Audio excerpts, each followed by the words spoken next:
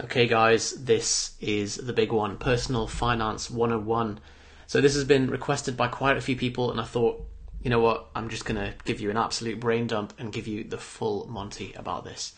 I've just come in my front door, and my porch is just littered. I don't understand how private companies feel like they can just litter your own house. It's crazy. So I think I'm going to get a basket for my letterbox that just goes straight into a fire or something. Anyway, Personal Finance 101, if you're watching live, post any questions in the comments. I'm going to be covering the following. So we have basically what are the main principles of managing your finances, how to increase your income, how to become financially independent, what are the various currencies that you need to be aware of. It's not just money. What not to do, what are some side hustles that you can do, how to increase your income, how to reduce your expenses, how to start trading, how to start investing, and some further reading, as well as building up your own business. So quite a lot to get through. Anything that comes up, let me know and we will dive in further. Okay, so the first thing is the principle. Now, I have a picture of a plane here because unfortunately, especially when we are just tuning in to starting to care about this kind of thing, we are subject to financial gravity. What that means is that the world almost feels like it's conspiring to pull us back down, to pull us into debt, and it's partly our own doings, partly the international debt narrative that we have to fall into, and that we all the Kool-Aid that we drink about that, and also a series of the decisions that we make, even if they're just slightly off. Unfortunately, if you start on the wrong foot, you will set things on a wildly different trajectory to what you aimed to do. So, some principles.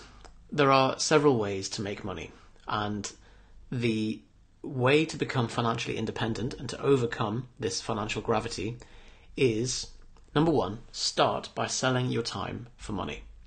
Number two, spend less than you earn, and then invest your savings so that eventually it grows without your active intervention.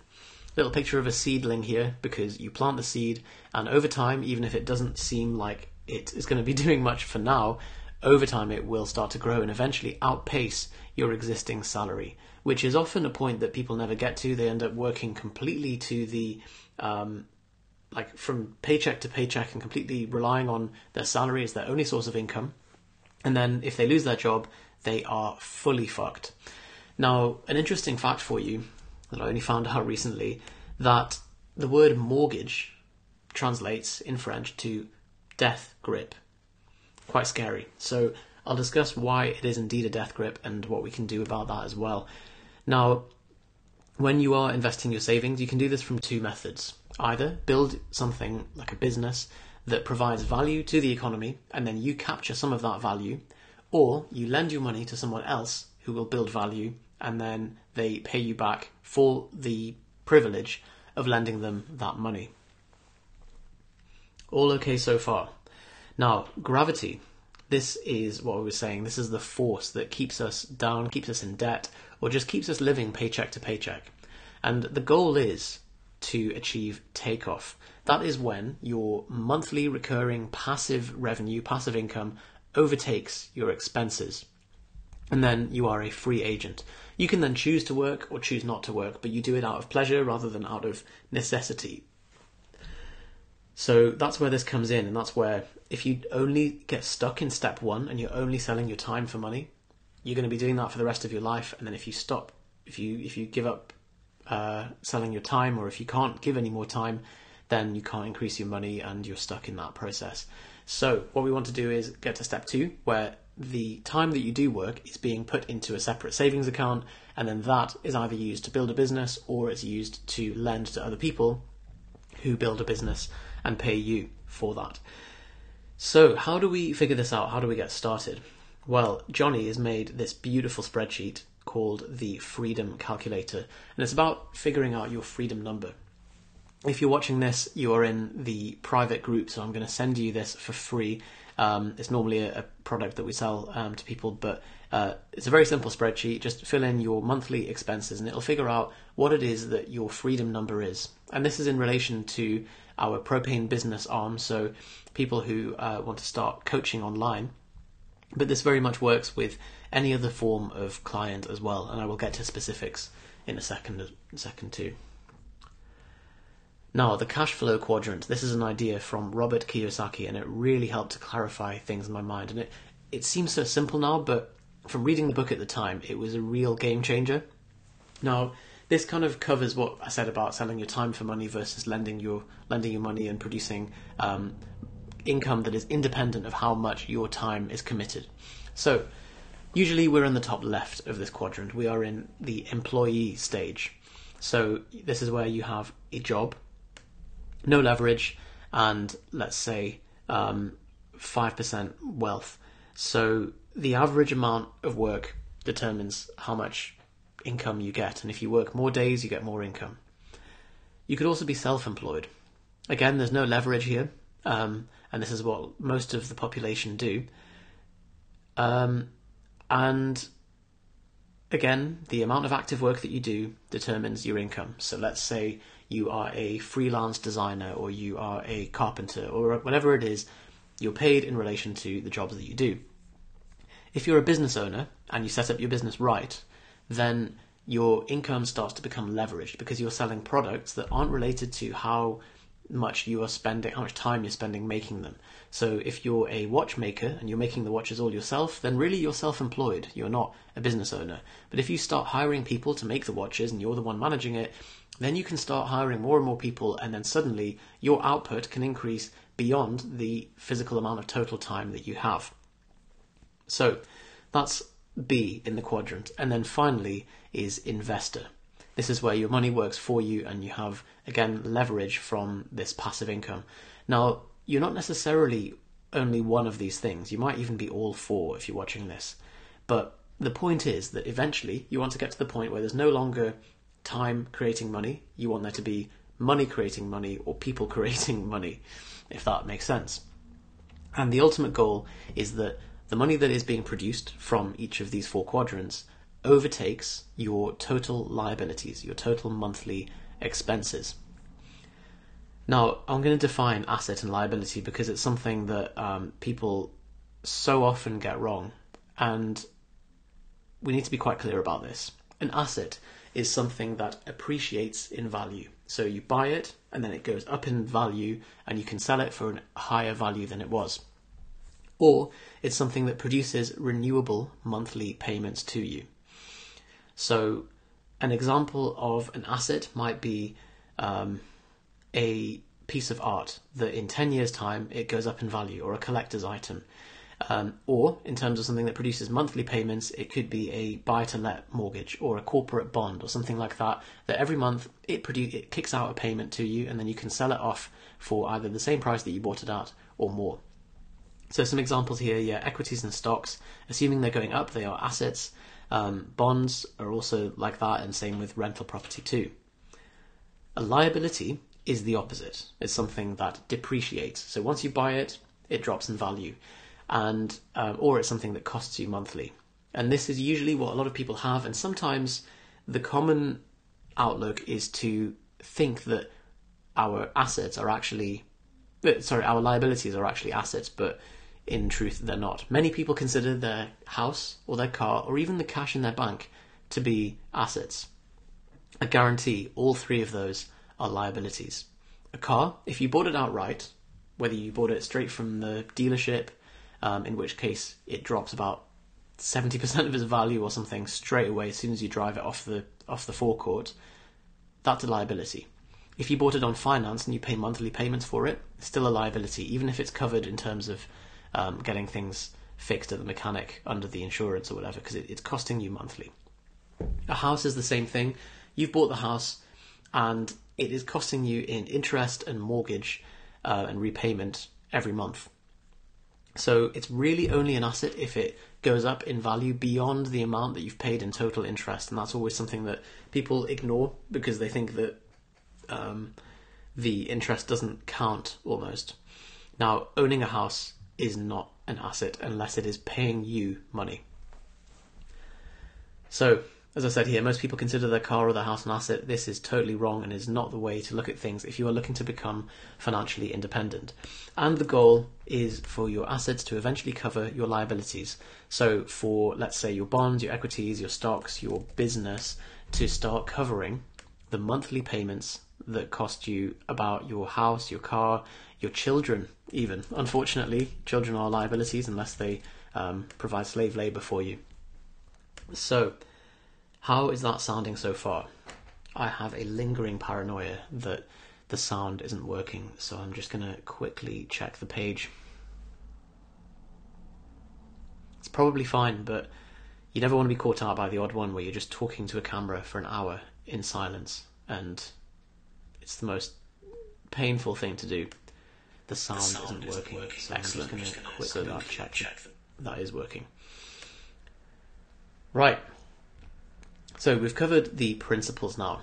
Here is the 4 types of currencies, and I found this post from James Clear the other day. I thought it was quite nice that there are 4 types of wealth: financial, social, time, and physical.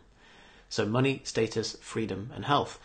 And James warns to be aware or wary of jobs that lure you in with financial wealth or social wealth, so status and money, but rob you of time wealth and physical wealth. Now, unfortunately, I am training to be a doctor. That very much gives you 1 and 2, but completely depletes you of 3 and 4 if you're not careful. And so I'm having to make put certain defences in place to stop that from happening myself. I'm in the position now where I'm too far into my training than out, but this is always something that no matter your career, no matter your job, you can do things freelance or you can do things to bump up the other currencies. And it's really, you're limited by the one that you are most poor in. So you could be an investment banker working in London 80-hour weeks and really high status. You're you're driving a Lambo and you are earning 300-400k a year with £1 million bonus. You're a senior manager, all this stuff, but you're stressed out of your mind. You're overweight because you haven't got time to go to the gym, and you just eat takeaways all the time because there's no time to cook, and you're overstressed. You're nailing the cocaine, and you have no time. You're barely sleeping. Is that rich? Is that wealth? Yeah, you've got financial wealth. You've got a lot of money in the bank, and you're driving a Lambo, and you've got the status, but really, it doesn't lead to a happy life. And so that person is totally bottlenecked by the time wealth and the physical wealth. So time, I really think time is the most important one, and that's why it goes on top here. You need to value your time. Learn to batch process things, learn to say no, especially to commitments that don't provide you any value, and really any kind of invite to a social occasion where people aren't going to notice if you're not there. If you don't fancy going, don't just go out of politeness. Learn to say no. Same with people trying to pile projects onto you. This goes for work or home. Often people will just try and lump things onto you, whether or not it's actually your job to do it. And our default state, especially if you're British and compliant, is to just be like, oh yeah, okay, and then you end up overloaded. So learning to say no is one of the hardest things, and it's something that I really struggle with myself. Disabling voicemail, this is huge, and it's something that I have done recently, and it's been such a relief. For about a year, I had a voicemail that people would take the piss out of me for, which was, I do not take calls during office hours. Please send me an email or a text message with a summary of your request. Now, people ignored that. People constantly ignored it. They left a long message asking me to call them back, and I'm like, I haven't got time to call you back. So I realised, actually, you know what, you can just disable voicemail, and then you don't have any problems. And now if someone really wants to get in touch with you, they'll email, they'll text you.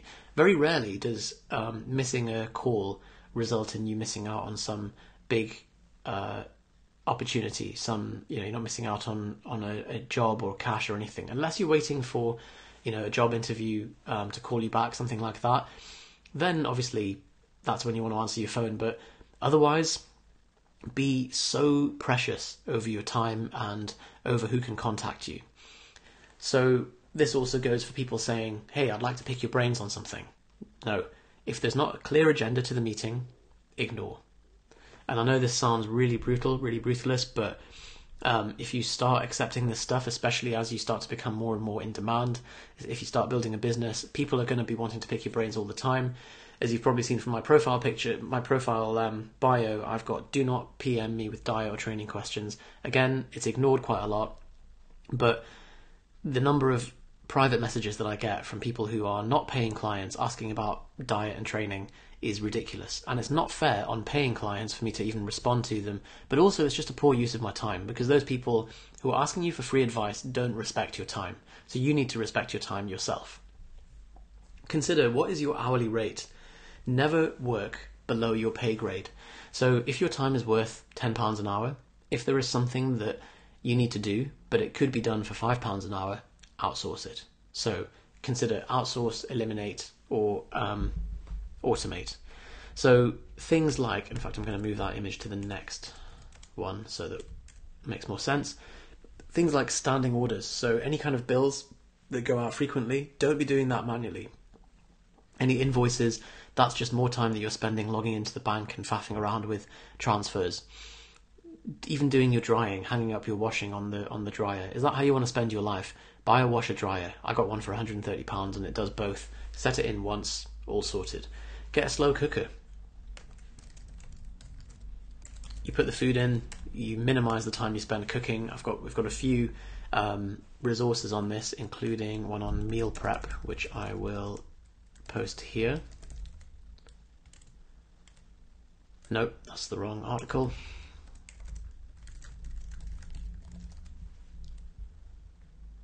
Here. Cleaning. So if it's cheaper for you to just get a cleaner, then get that instead of spending your time doing that, because you could be creating value elsewhere and making up the difference. Also things like web design or anything like that that's kind of technical and you don't have a competency in, if it's cheaper for you to just outsource, don't try and do it in-house. Your time is better spent elsewhere. Convert purchases into time. This one is pretty scary, hence all of the screams. If you have... So, right, this is an example of someone that I read a while ago, and it's saying, let's say your salary is £30,000 per year. Let's work this out together. So we have 30,000 a year. Divide by 12, that's 2,500 per month. Okay, 30k a year, 2,500 per month, minus tax, let's say 1,500 per month. So minus tax and student loans, 1,500 per month. How many hours are you contracted to work? 40 hours. But how many hours do you really work? 50 hours. Because you come in a bit early, you stay a bit late. Now, how long does it take you to commute in the mornings? 30 minutes. Okay, 30 minutes times 2, because you're getting there and back, times 5. You've got 60 times 5, 300 minutes. That's 5 hours extra. 55 hours is your total work day. So that's the true number of hours. Then what?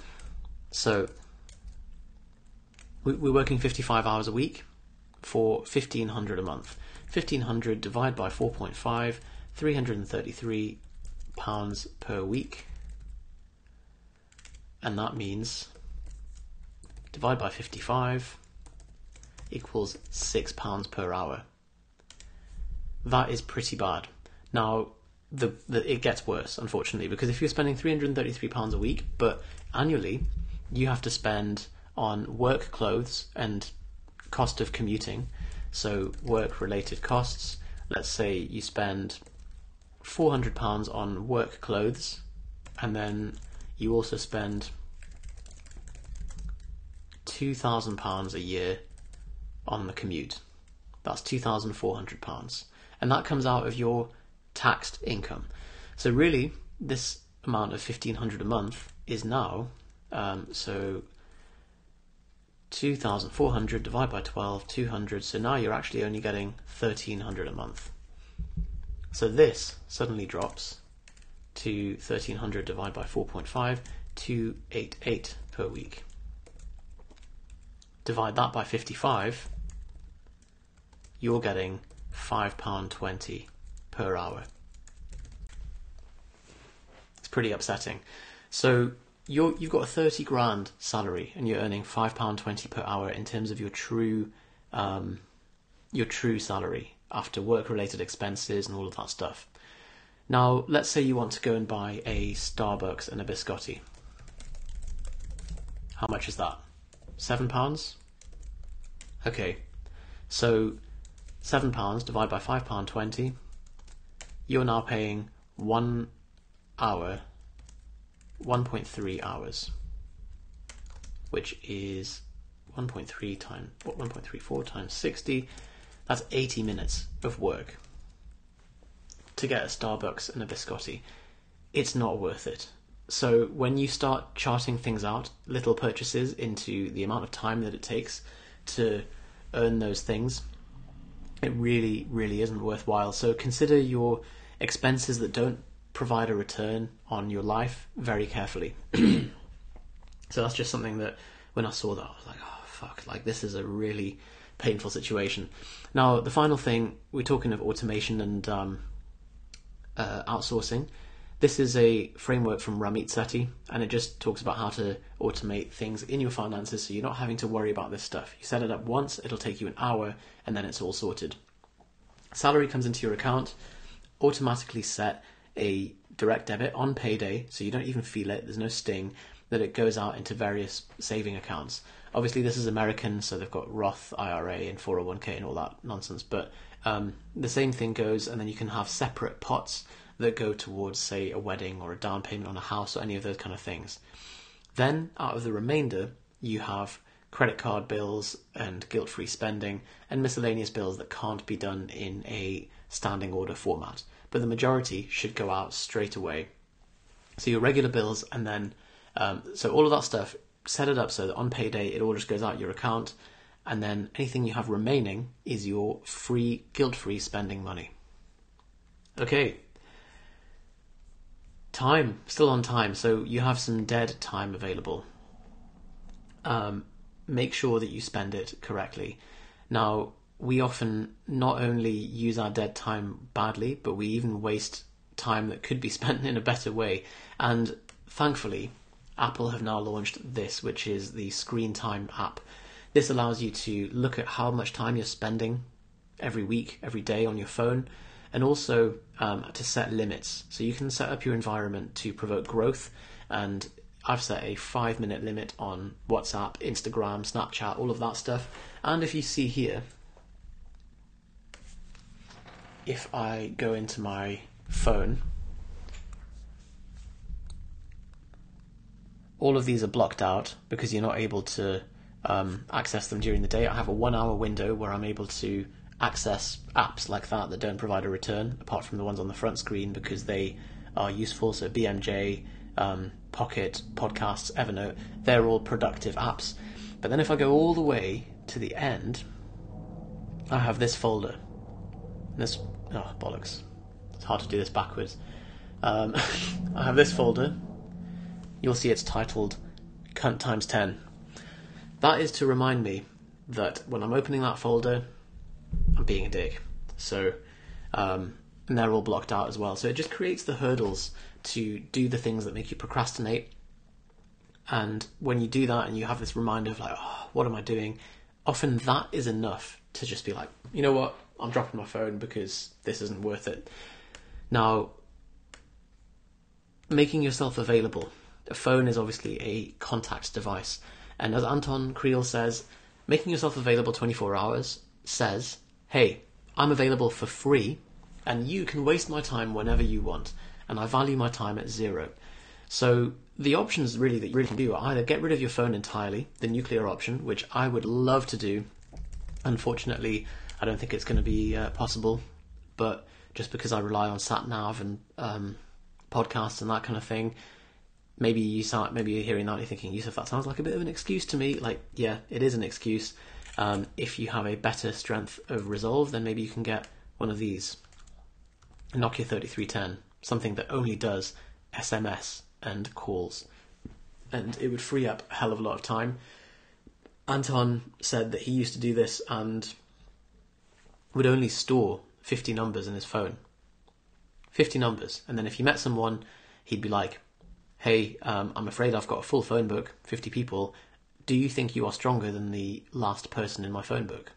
If so, then I'll delete them and put you in, but otherwise, no. And he said a lot of people would be like, oh, actually, no, I'm probably not. And that would be it. The other option, and this is what a few of my clients do, is to delete social media apps on your phone and then check once a week on your desktop. I don't have Facebook on my phone.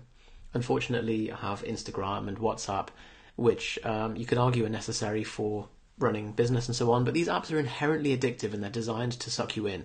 So the best way is just to completely get rid of them and just do all of your processing once a week on social media. Really consider this stuff or just trial it for a week and you'll see how much time you've freed up and how immensely productive you become. The other thing you can do with your phone is turn it from a time-wasting device into a time-saving device. So audiobooks, Audible, and also YouTube MP3 downloader, and you can move them into Book Player. So the YouTube MP3 downloader looks like this.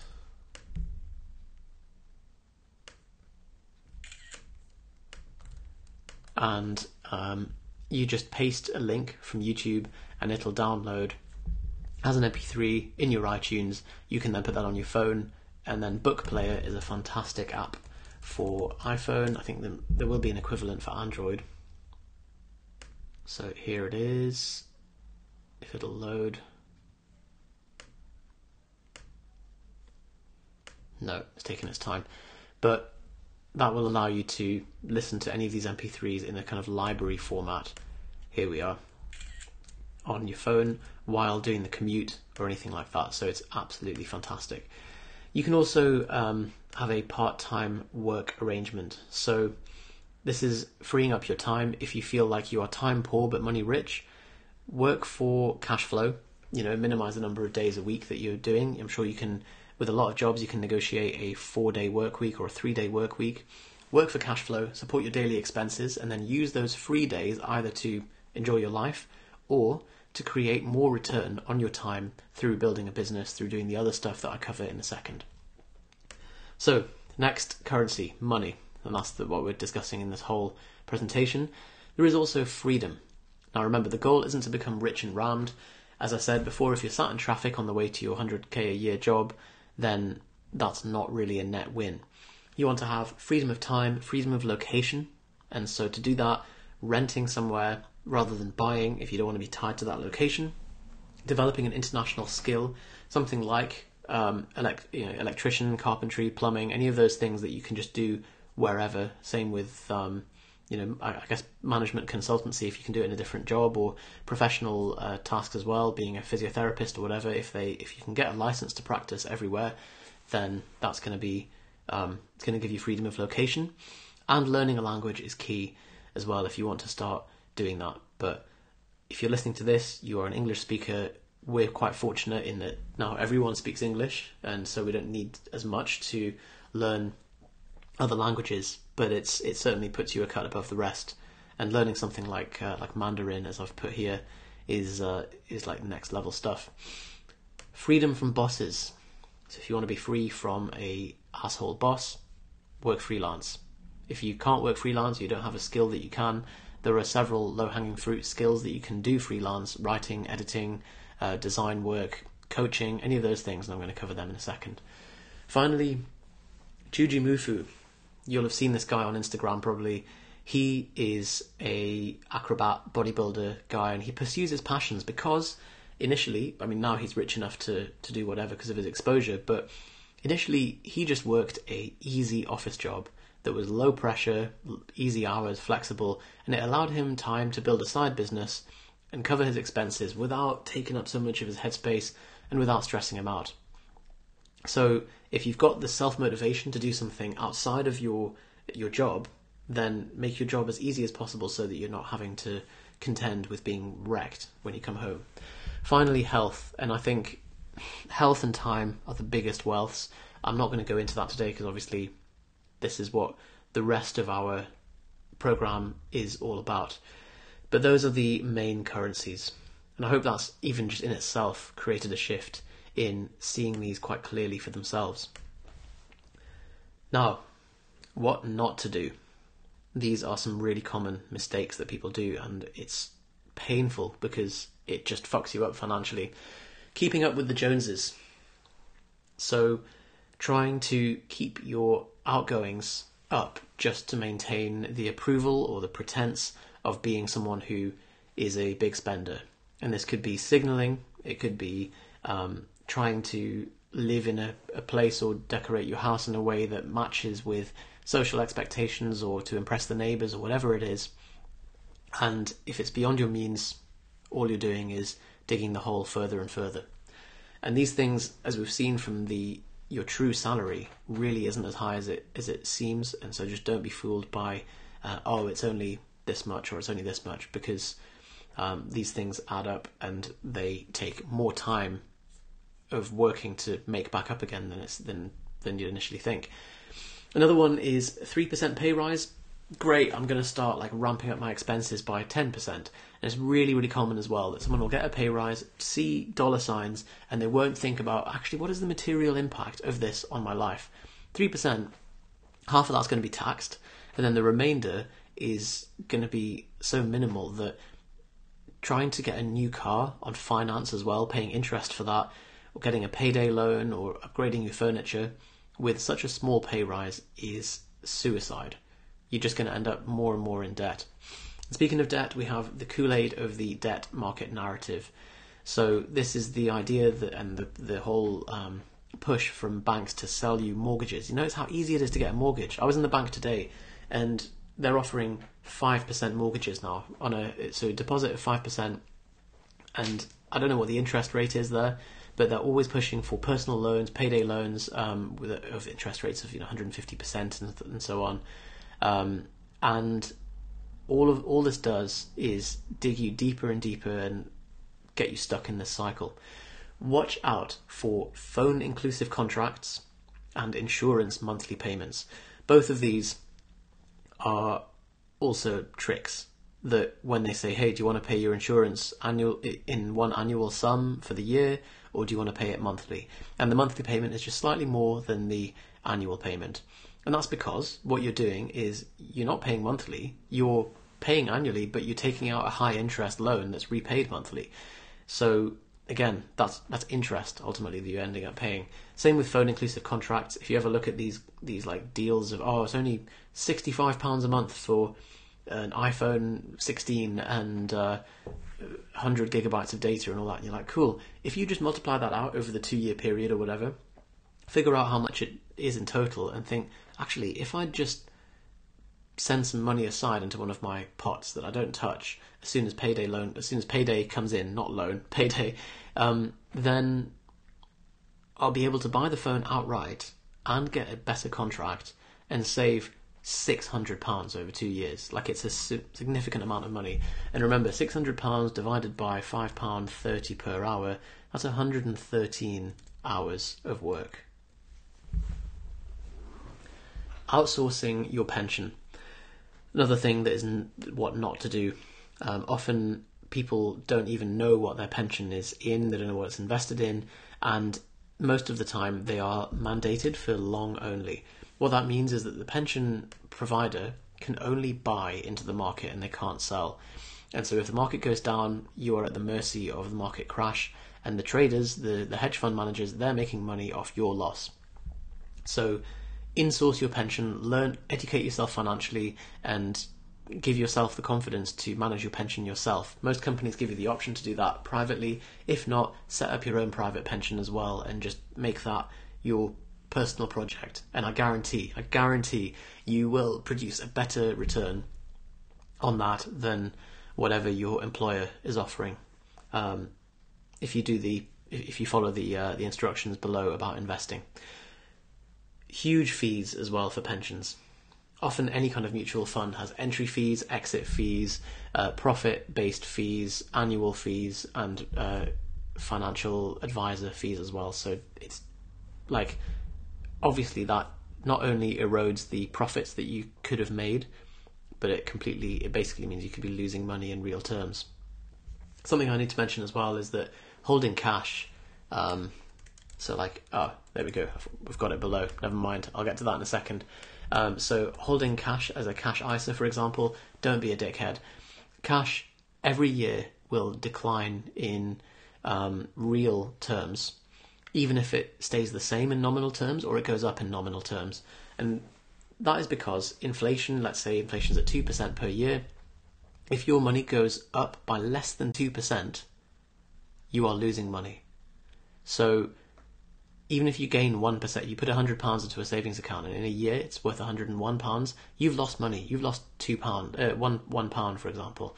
So cash ISAs very often produce such terrible returns that it doesn't even cover inflation. Don't be a dickhead.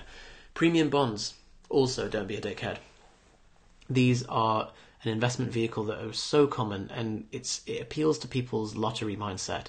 The fact that if you put money in, you might win £1,000 or £10,000 because they have the occasional ticket that makes a big win. And what they do really cleverly, and they know that people are addicted to random rewards, this is shown repeatedly in the data, that if they send you £25 every so often, just as a little teaser, then you'll be like, oh, maybe there's a chance of winning bigger as well. And so people stay in it, and if you calculate your expected value, your expected return from premium bonds, you will probably lose money or you'll make a return that is inflation or less. Government bonds, similar thing, really shit returns, just don't be a dickhead. Alcohol and smoking, again, a huge cost, especially if you're buying alcohol at a bar.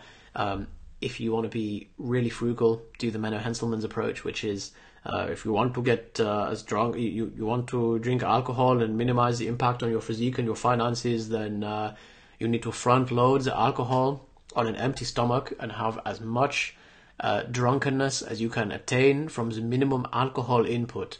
So just do that. Binge drink at 7 p.m. before you go out on an empty stomach, and then you'll be smashed and then you'll be sober by the time you get home.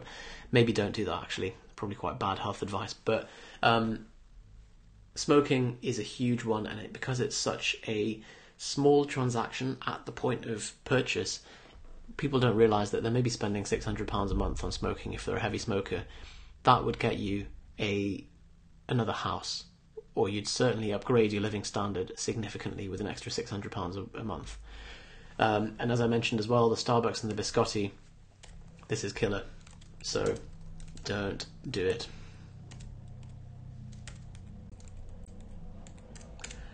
Okay, any questions so far? No. Fine. The irony is I'm doing this at 3 p.m. and most people are at work, but if you're watching the recording of this, post in the comments below and I'll get back to you, or I'll do a module 2 on this. So, we've talked about what not to do and talked about the principles and the currencies involved in personal finance. Now, let's talk about income before we go on to side hustles. So, as I said, the goal of your income is to support your day-to-day lifestyle. Any other money that's coming in wants to go into a savings account that you can start to build up so that eventually you overcome that financial gravity and you're no longer reliant on working or selling your time for money. So initially you will have to do this, unless you inherit a large amount or unless you really strike it lucky with business early on. So salary is exchanging your time for money. What can you do to increase your salary? Well, number one, negotiate a raise.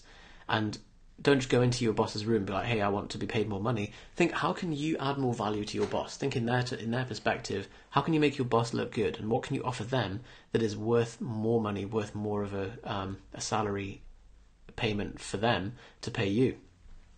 And this is something that I think a lot of people don't consider that it can be done, or that think that salaries are non-negotiable, and in some companies they are non-negotiable. But the data shows that men often push for pay rises more frequently than women do, and so part of that explains the pay gap. And so if you're a woman and you feel like you deserve a higher salary, go in, chat with your boss, try and push for a pay rise. Exclusivity contract. So does your job have an exclusivity contract?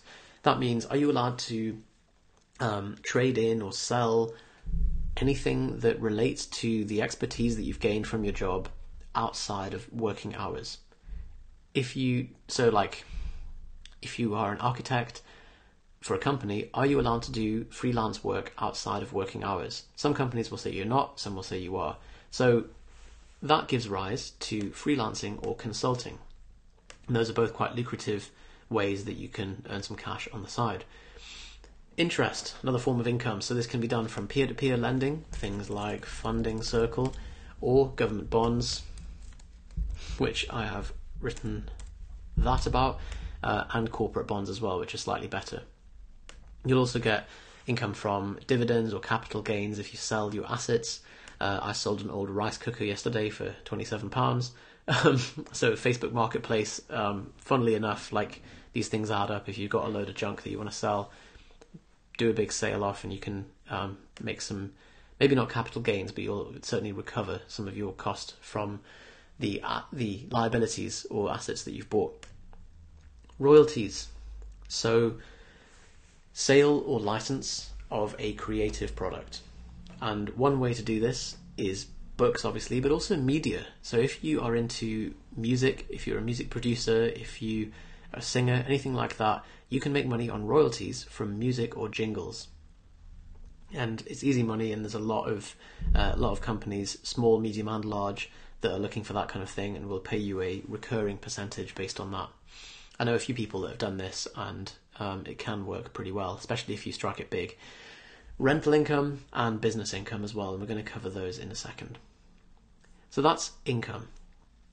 Next we have side hustle. Now, this is another way to boost your income, and this comes outside of your salary. And if you build up a side hustle in the right way from the start, it won't end up being a way of selling time for money. It can eventually become selling other people's time for money and leveraging money to make money. So, online, the first thing you can do is sell your expertise. This is the way that this is what we did when we started off, and doesn't require any initial setup or a factory or anything like that. So you can sell information products. People don't pay for information though, they pay for implementation. So giving them something which they can actually action straight away. You can sell guides, books, video courses, or coaching. Now, when you're doing this, obviously you'll need to give something for free to get people on board, credibility, and to understand that you are offering something of value.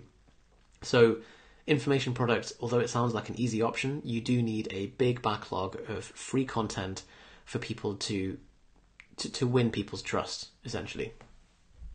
Next, we have drop shipping. So this is where you sell someone else's product, and a fulfillment house deals with all of the postage and all of that.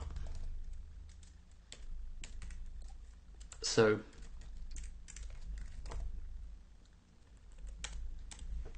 this is where, for example, you would find a company that manufactures t-shirts in bulk. You are then the front end and you sell that to people as a middleman. When the orders come in, you automatically process them to the manufacturer and they post it out to the customer. And there's many ways that you can do that, many types of products that you can sell. It's something that I've never, we do it with t-shirts, but I haven't done it as a profit-making thing. The way we sell t-shirts, they are drop shipped, but they're actually loss-making for us, but we just want clients to get t-shirts, and whoever buys one, it's free advertising for us. But there are some things that you can do to make dropshipping profitable, which I will cover later. Freelance design. So we talked about this. Fiverr.com is a great resource for this. So you can go on there and have a look at some opportunities that you can look at for doing freelance work in general. Coaching we covered, music production, editing, writing, all of that stuff is covered in Fiverr.com. So actually, that can all be there. Offline. So if you are not an online savvy person, making art or crafts, Etsy.com is the place to do it. I know a few people that make money from this. Personal training, you can make up to £100 an hour or more doing personal training. It's not for me, but certainly if you're interested in training and you have the credibility, or you have a local access of people that you can train outdoors or indoors, then it's a great option. Beauty therapy or massage, often you can train and get a qualification for around £800, which again means 800 divided by, say, 40 pounds an hour means you get 20 hours until you break even with your return for that. And then also things like Deliveroo. So if you ride a bicycle,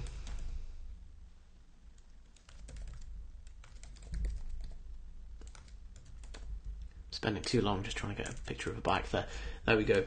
Then you can do that too. Remember to consider your tax location for the side hustle as well.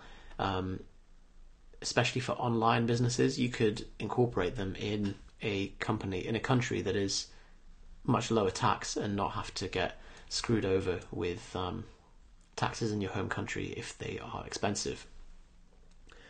Okay, I realise that this is pretty dense, guys, and we're about 2/3 of the way through, 45 minutes in.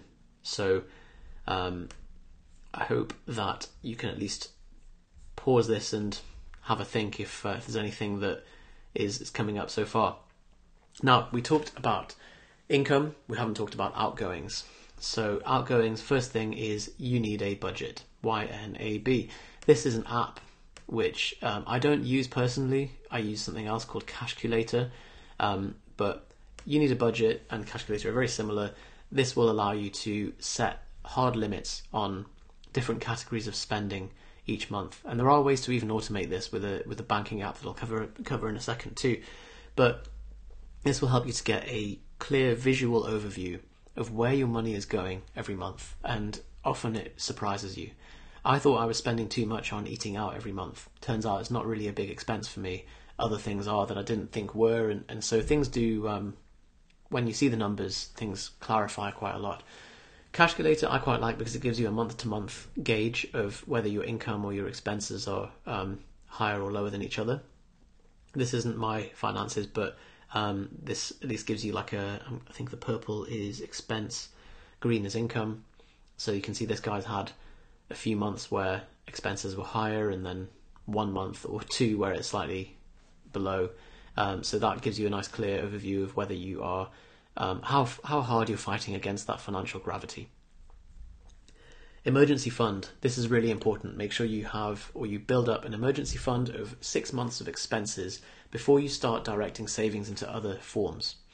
So £3,000 to £6,000 is like the average person's monthly expense for 6 months. And if you have that in either a separate bank account or a savings account, that gives you at least a sense of buffer, reduce the anxiety from running close against the line. Rank the importance of the outgoings that you have. Which one is the highest interest? So we want to have really credit card on the top. These are typically 20%. Student loan, these can be 3 to 9% depending on when you graduated. Mine is 9%, which is fucking ridiculous. But actually we don't want to be paying off student loan because it acts more like a tax. And I would even suggest just paying the minimum on your student loan forever. There's no point paying it off in bulk because you're never going to be culpable for the full amount, unless you're earning a large enough amount on your salary for it to not really matter either way. Mortgages, typically 2 to 4%, so we want to be looking at them next. Furniture, quite often they're 0% finance, but if they are something like 5%, then they would go above mortgages. Car, similar thing, so you want to basically rank things by order of how high the interest is and just pay them off as aggressively as you can. Find an accountant. So this will massively help with your tax efficiency.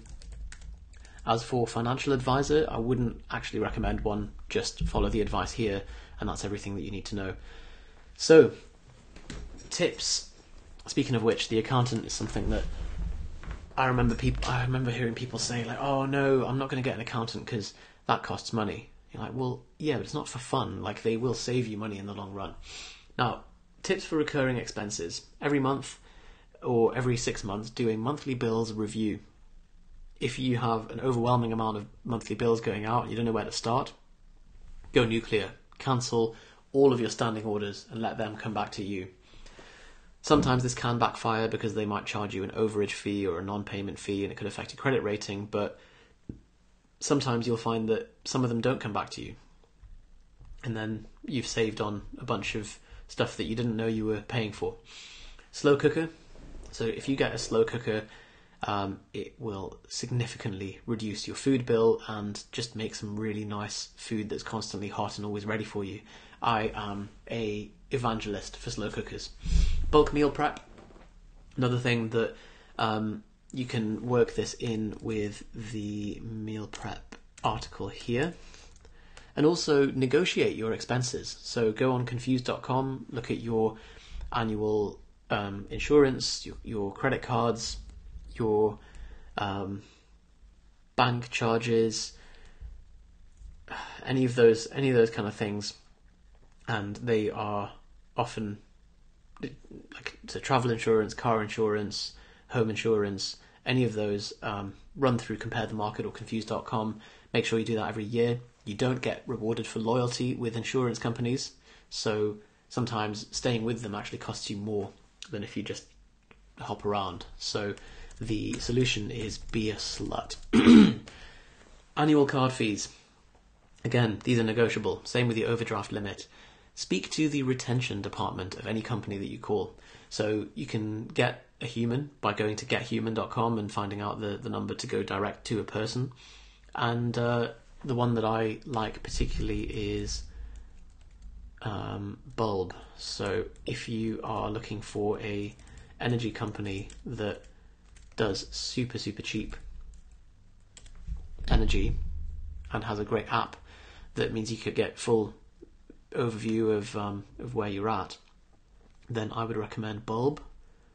And if you use my referral link, then you will get £50 off. So I'm going to include that here.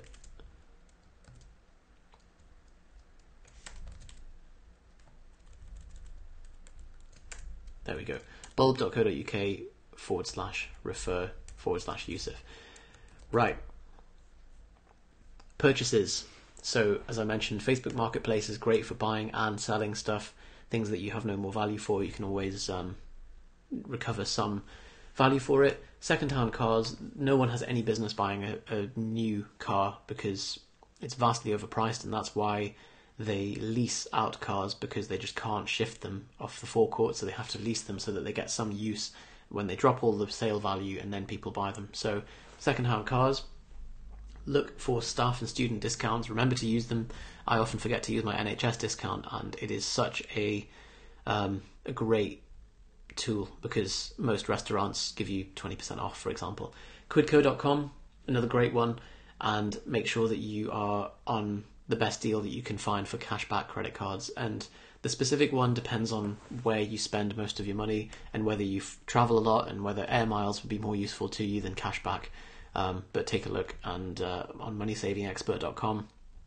That will give you some good guidance on that stuff. Okay, currency arbitrage as well. So if you are traveling or if you're working away, you could work in the Philippines but on British salary, for example, and you get a great standard of living. When I was in Thailand, there were quite a few people that were working for like Canadian companies, and they were earning salary in Canadian dollars and spending it in Chiang Mai in Thailand, and it just afforded them a great lifestyle, great house. They could do, they could eat and drink out wherever they wanted, and it generally just meant that they had a great time. So that's something to consider. That's currency arbitrage. Savings. Okay, so we've covered income, we've covered expenses, or outgoings. Now on to savings. Now remember, the goal is always capital growth with savings. So with your income, the goal is to cover your daily expenses and build up capital growth so that you can overcome financial gravity. So this is where you start to build up that monster of a savings account. Now you can build this actively or passively. Actively is trading, essentially. So this can either be done through Forex trading or your side hustle, but with Forex trading you need to learn how to make money in a rising or a falling market. Remember how I mentioned before about pensions and saying that pensions are not, they're mandated often to only be long, so they only can buy. That means that you will not be able to make money in a falling market with a company pension, and this is why I strongly advise you do not outsource your pension to some dickhead and you do it yourself, or you at least set up your own and see that you can make a better return than your pension provider. There's also semi-active and passive, which I'm going to cover. Now, passive investments. So the first thing that you should invest in is yourself. Coaching, books, seminars, you will always get a return on investing in yourself because you are the thing that you have to carry around all the time. Investing in your house, houses are temporary. Houses will eventually fall down. They'll eventually devalue, whatever it is. But you are the thing that constantly grows, and you are your biggest asset. And there is no seminar, book, coaching, any kind of cost like that I have regretted paying for, because they always pay off multiple times over in terms of return for you. So I can't encourage you enough to invest in yourself. And the fact that you're in this group, the fact that you're doing that, is one of those examples of investing in yourself, and you will get a return on your physique, on your finances, all of that. Pension. So when I talk about pension here, I mean your own private pension that you're managing. So 10 up to 40% of your net income can be directed into there, depending on how high your income is and how quickly you want to retire, how soon you want that financial freedom, and what your pain tolerance is. I saved 75% of my net income when I was working in finance, and that really helps me to pay through my student fees over the last few years. If I hadn't done that, I would have been pretty scuppered. But that was a temporary measure. I really just stiffed it for a year when I had to do that. I had no other choice. Risk reward. So when you are younger, you want to take more risk, and usually risk and reward are they are associated with each other. So a high risk investment also means a high potential payoff. And even if you do lose it by taking high risk investment strategies when you're young, it doesn't matter because you can build it back up again. But if you do it when you're older, you really are screwed. So front load your saving, front load your risk, and experience the power of compounding. So we have a example here. Can you see that? So this is a comparison. If you start saving in your 20s compared to when you're 35 or when you're 40, there is such a difference. So this is starting saving at 25, the purple line. You can see as it goes up, you go up to 450 grand. I don't know what the amount that they're putting in monthly is there, but the same amount by the time you're 65, if you start saving just 10 years later, is half. And at 40, which is only 5 years later, even if you save double the amount, you still don't even reach if you'd started saving at 25. That's pretty frightening. So compounded interest is so powerful, and it's something to really bear in mind. So where were we? Passive. So charity and philanthropic work. I think this is important to have in your savings at some point, because karmically it will come back to you. But also if you just have it as something that's automated, and it means that every month there is some money going towards something charitable, that's you covered. You don't have to think about it anymore, and those things will also build up, and it offsets some of the internal subconscious sense that some people have, which is money is the root of all evil, and I can't make money because blah blah blah, and some people are starving in the world. If you cover that and you're giving a honest amount of money to some good cause, then that's going to be beneficial all round and help you to get out of that mindset. So we are coming towards the end, guys. Well done for bearing with us. So examples.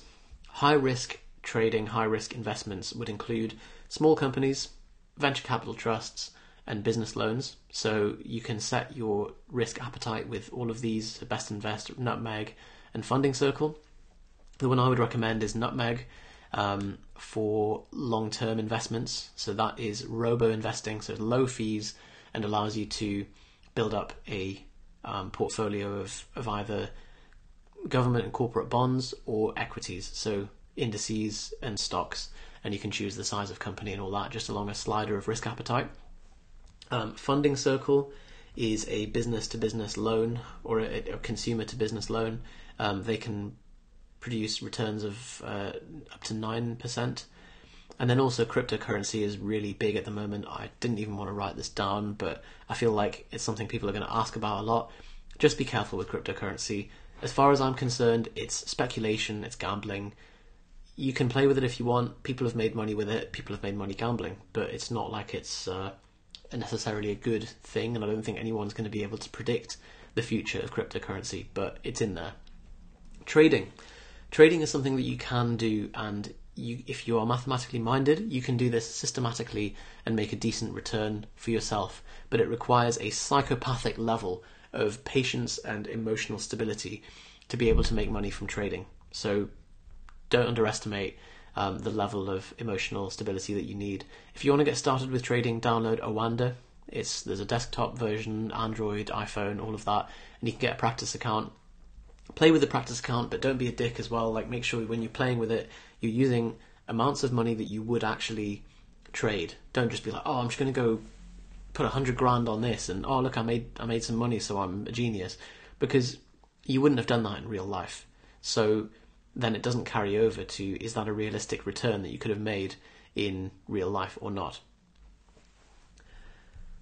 Other examples, so low risk investments would be corporate bonds, which will compound in interest as long as you don't withdraw the dividend.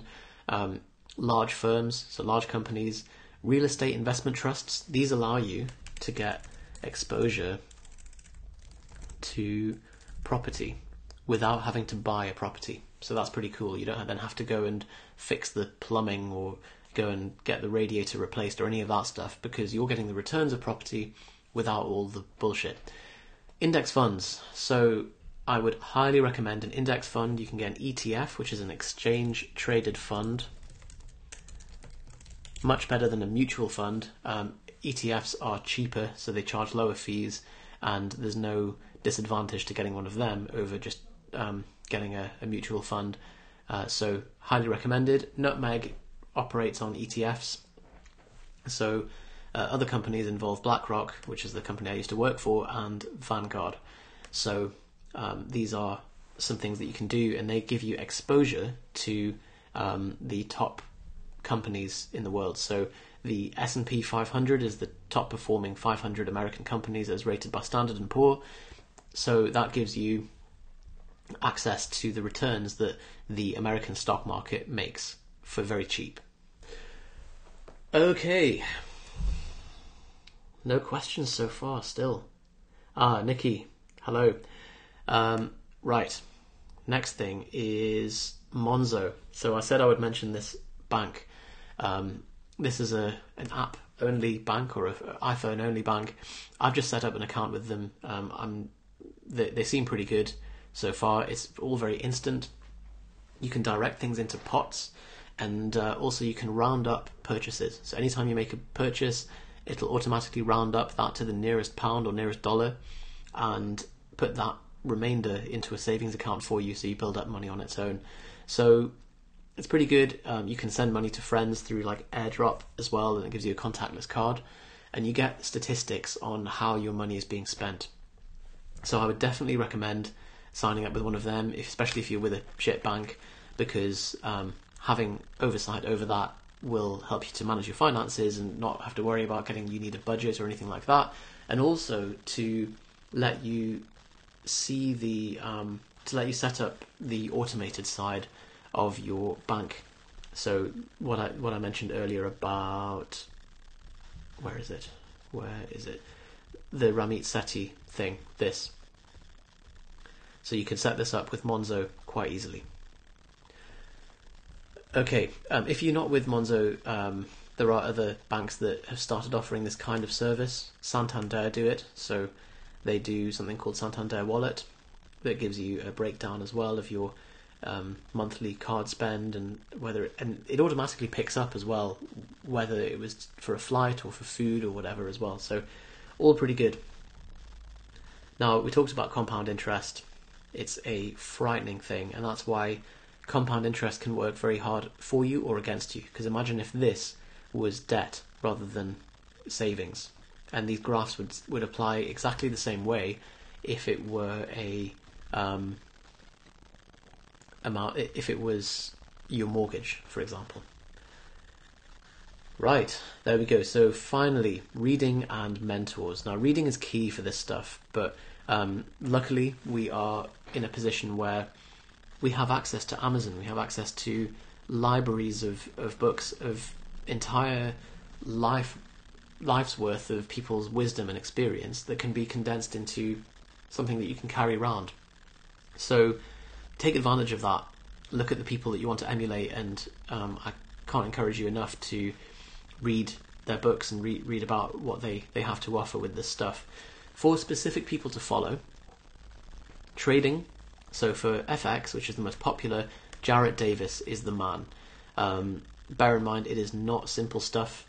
Neither of these guys actually, so Jarrett Davis or Anton Kreil, they have their own courses, they have free content as well, and they will give you a great insight into how to make money with FX trading and portfolio management, so equities and commodities and so on. It's a bit of an undertaking. You will need time, attention, and effort to be directed towards these to make some money with them, but the reward is that you can then make money without any kind of physical thing that you have to sell, and it's a replicable skill that you can just leave running in the background once you've got the processes in place. So for portfolio management, Anton Kreil is the man. I've bought both of these guys' courses, and as I say, investing in myself has always paid off, and both of these guys have given so much more value than the cost of their courses themselves.